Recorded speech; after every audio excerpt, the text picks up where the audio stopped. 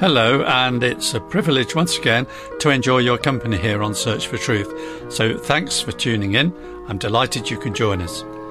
Your Bible teacher, Brian Johnston, has another talk in this present series about the gospel of God's grace. It's taken from the letter of Paul to the Christians in Galatia and the circumstances which caused Paul to have to write to them, and that's the main basis for our study. And this time, Brian says it all points to faith alone, and here he is to explain. Thanks, John. The migration of people is very much a topical concern, isn't it? But of course it's not new. One theory of the migration of ancient people and language groups holds that long ago a group of people, variously known as the Celts or the Gauls, migrated westwards as far as the British Isles, but also eastwards through the Balkans into a central portion of modern-day Turkey. This expansion in the 3rd century BC left a pocket of Gauls in what was then Asia Minor, and known to New Testament readers as Galatia. This ethnic Galatia was smaller than the province the Romans called Galatia, which extended to the south and included the cities mentioned in Acts chapter 14. To them, the Apostle Paul wrote a biblical letter. Some writers, outside of the Bible, have written disparagingly of the Gauls, but when the Apostle Paul begins his 3rd chapter by describing them as foolish, he probably wasn't intending a national slight. But he doesn't hesitate from using such language to describe the Galatian Christians. He literally called them lacking in understanding. Of special concern was their instability. Paul reminds them how he had set Christ before them in his preaching, but somehow they'd allowed the Judaizers to come along, and it was almost as if they'd given them the evil eye or bewitched them. They'd moved away from the biblical gospel of faith alone, in Christ alone, by grace alone. As someone might add a drop of poison to water, these false teachers had added aspects of law observance to the pure faith. Paul at once demands to know if they'd received God's Holy Spirit as a result of recently placing their faith in Christ as personal Saviour, or had they received the Spirit when obeying the works of the law? In fact, he asks them 6 rapid-fire questions in the first 5 verses. And for a second time, he scolds them for their foolish lack of understanding. The answer to this incisive question should have been so blindingly obvious. Like a teacher helping students work through a live tutorial session, Paul guides them to the answer, which he delivers in verse 14. We receive the promise of the Spirit through faith. But his way of arriving at the answer is instructive, as it majors on the great ancestral figure of Abraham. It's worth us all weighing up the strength of the apostles' arguments, because in every generation there's a danger which spreads in from the cults, and it's essentially the same danger which was faced down in the 1st century. It's the danger of reverting to works in some form or another. Today, you hear some groups saying you need to observe the Sabbath, or you need to be baptized, or you need to pay tithes. The general form is always the same. It's always faith plus something in order to be saved and to stay saved. The particular issue in Paul's time for Jewish Christians was circumcision. They even wanted Gentiles who came to faith in Christ to be circumcised. Of course, they could rightly say, but it says it in the Bible. What they didn't, and some today don't appreciate, is that the Bible's revelation is progressive, beginning with God's restart with Abraham and leading on through the time of the law given through Moses. Paul is now going to show them the final and fullest revelation of God is in Christ. It was very relevant that Paul, by the Spirit, first singled out Abraham. Pagan Abraham originally had done nothing to merit the privilege of being called by God. God's dealings are always about grace. Grace on God's part and faith to receive it on our part. And for Abraham, it would be a radical faith which required a man nearing 100 years of age with no children to believe that he'd become, on the basis of God's word alone, the father of a great nation. A nation which would in turn be the means of bringing blessing into all the world. God didn't give Abraham a single square metre of real estate, but he did give him his word, his promise for the future. God's promise to Abraham showed the necessity of faith. Faith is expressed in radical obedience, like Abraham's. Abraham is also a significant choice in Paul's argument for yet another reason, because he was the first man God ever commanded to be circumcised. You read that in Genesis chapter 17.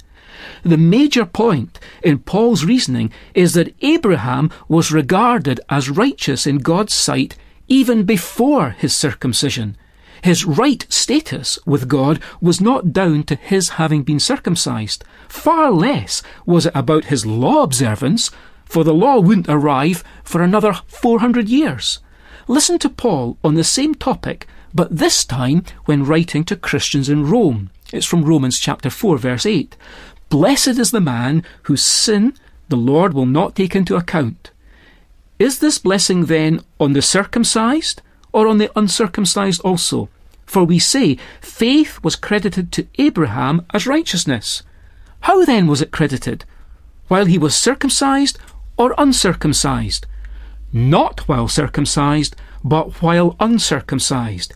And he received the sign of circumcision, a seal of the righteousness of the faith which he had while uncircumcised, so that he might be the father of all who believe without being circumcised, that righteousness might be credited to them. It's unmistakable in God's word, isn't it? Abraham was credited as being right with God before he was ever circumcised. Back in Galatians chapter 3 again, verse 11, now that no one is justified by the law before God is evident, for the righteous man shall live by faith. Some will recognise this as Luther's verse, quoted here by Paul from Habakkuk chapter 2 verse 4. Galatians, Romans, now Habakkuk, all blending together to show the unwavering consistency of the Bible, in this case as it bears upon the basic truth of the Christian message, as well as telling us that faith, like Abraham's faith, brings blessing. Paul also says that the law brings a curse through our inability to keep it. Then comes the good news in Galatians 3 verse 13. Christ redeemed us from the curse of the law, having become a curse for us. For it is written, cursed is everyone who hangs on a tree. Remarkably, this actual quotation comes from Deuteronomy chapter 21, where it relates most closely to the case of disobedient sons who had committed misdemeanours worthy of death. They were strung up, regarded as objects accursed by God. The Apostle Paul applies it to Christ on the cross. Striking contrast, isn't it? He is God's Son, fully obedient, but entering in under God's curse in our place and on account of our disobedience. Well, these thoughts bring Paul to Moses, and Paul begins to deal with the law and its proper place in God's purposes. The law was given to show that humanity is sinful at the core, chronically disobeying the law of God, and in need of salvation.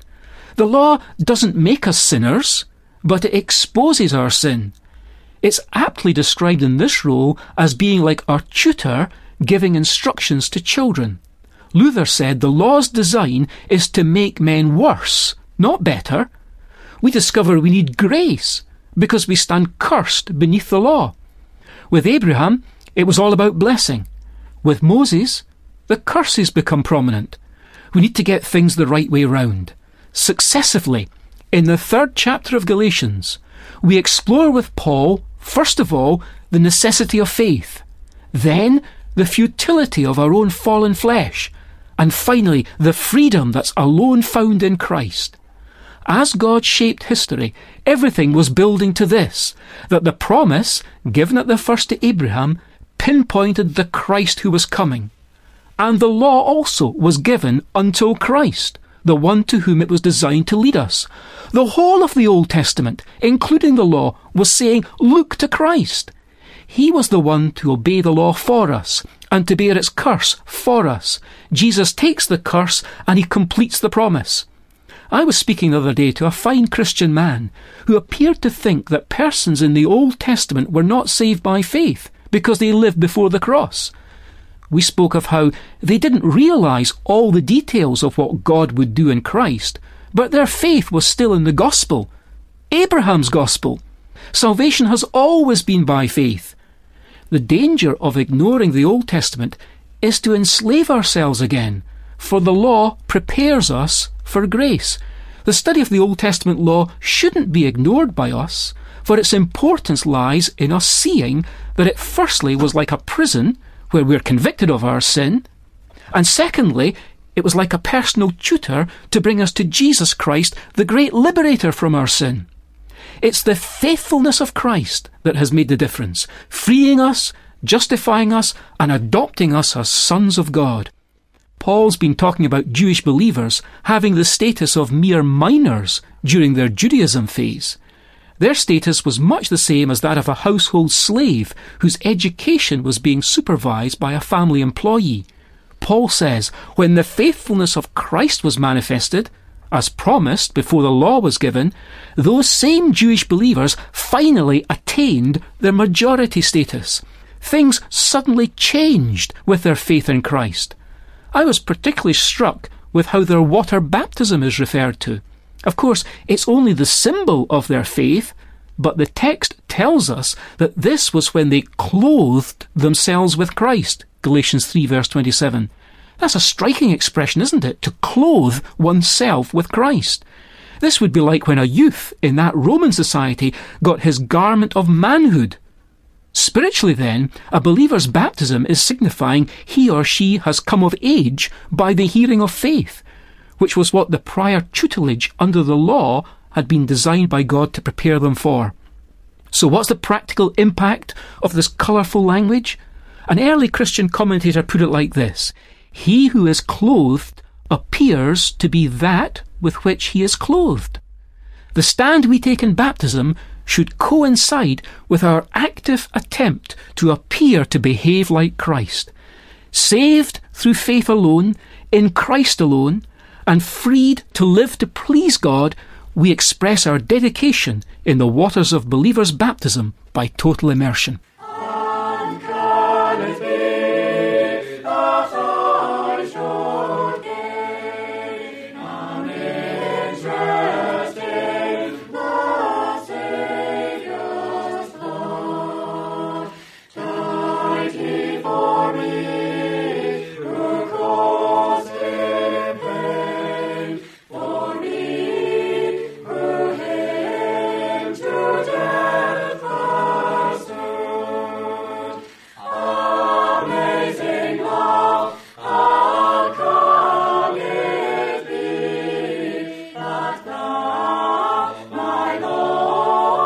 I hope you enjoyed today's talk, and also that you know the joy and eternal security that comes from having faith in Christ Jesus. There's a transcript book for all the talks in this series, and it's available free on request by asking for the title, The Gospel of God's Grace. You can order by email or by post, and here's our address. Search for Truth, Hayes Press, The Barn, Flaxlands, Royal Wootton Bassett, Swindon, SN4 8DY, UK. And our email address is sft@churchesofgod.info. And did you know, by looking up www.searchfortruth.org.uk, you'll find our church's main website, where you can download some actual programmes and their accompanying transcripts, as well as accessing other helpful material. So thanks once again for the pleasure of your company, and I hope you've enjoyed today's study. Next week we have another talk about the Gospel of God's Grace. Its emphasis is the faithfulness of Christ. So please join us again if you can. But for now, it's best wishes from Bible teacher Brian, our studio technician David, our singers and me, John. So cheerio, and may God richly bless you.